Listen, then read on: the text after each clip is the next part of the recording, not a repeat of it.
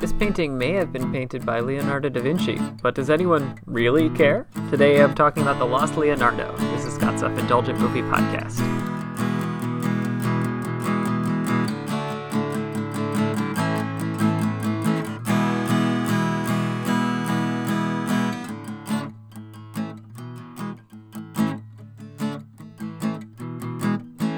Hello movie friends, welcome to Scott's Self-Indulgent Movie Podcast. I am Scott, and today I am talking about The Lost Leonardo, which is a documentary which I saw got very good reviews, and I found it fascinating, not necessarily for the story I was following, but kind of all the implications around it. So, without further ado, let's get started.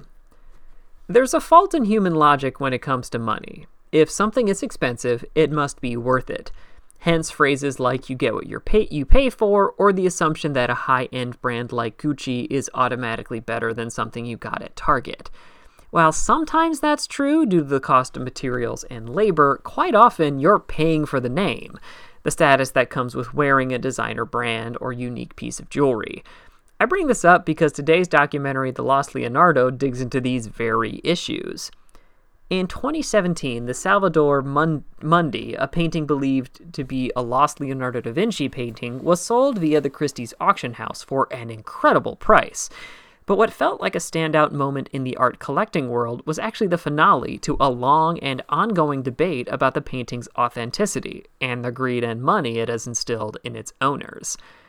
There's a lot of reasons I like this documentary. It plays out like a thriller, it avoids any easy answers, including whether the painting is authentic or not, and instead lets the talking heads voice their opinions. What we find out is that the painting's origins have been contentious from the start. It was found by an art restorer who worked on it for years and then submitted it to see whether or not it is, in fact, a painting by Leonardo da Vinci.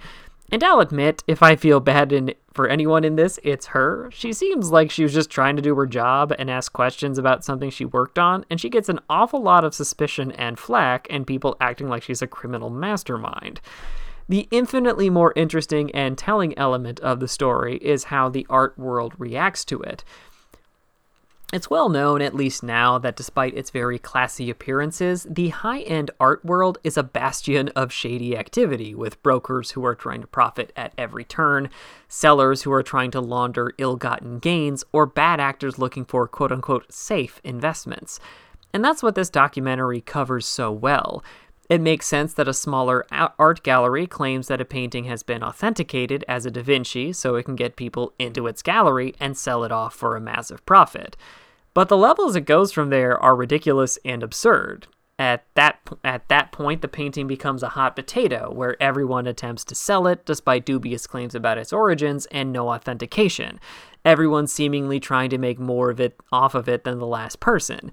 It's a journey that jumps from art galleries to brokers to Russian oligarchs, then museums, and ultimately to the Christie's auction. And no one's certain that this is actually a Da Vinci. In fact, a lot of people don't think it's a Da Vinci at all. And that's the thing I find most fascinating. Everything is about perception. The venue that the painting is sold at is chosen because it's the most prestigious, which also means they can't admit whether or not they think the painting is real. Likewise, an owner can't say he thinks he was duped into buying it, and instead sells it as his Da Vinci. So much so that any actual attempts at verification are hidden from the public, or vacillate wildly. The verdict is, it's fascinating. If you've ever wanted a view into how greed and the search for value and capital can change the value of a potentially common item overnight, this is your movie. 8 out of 10.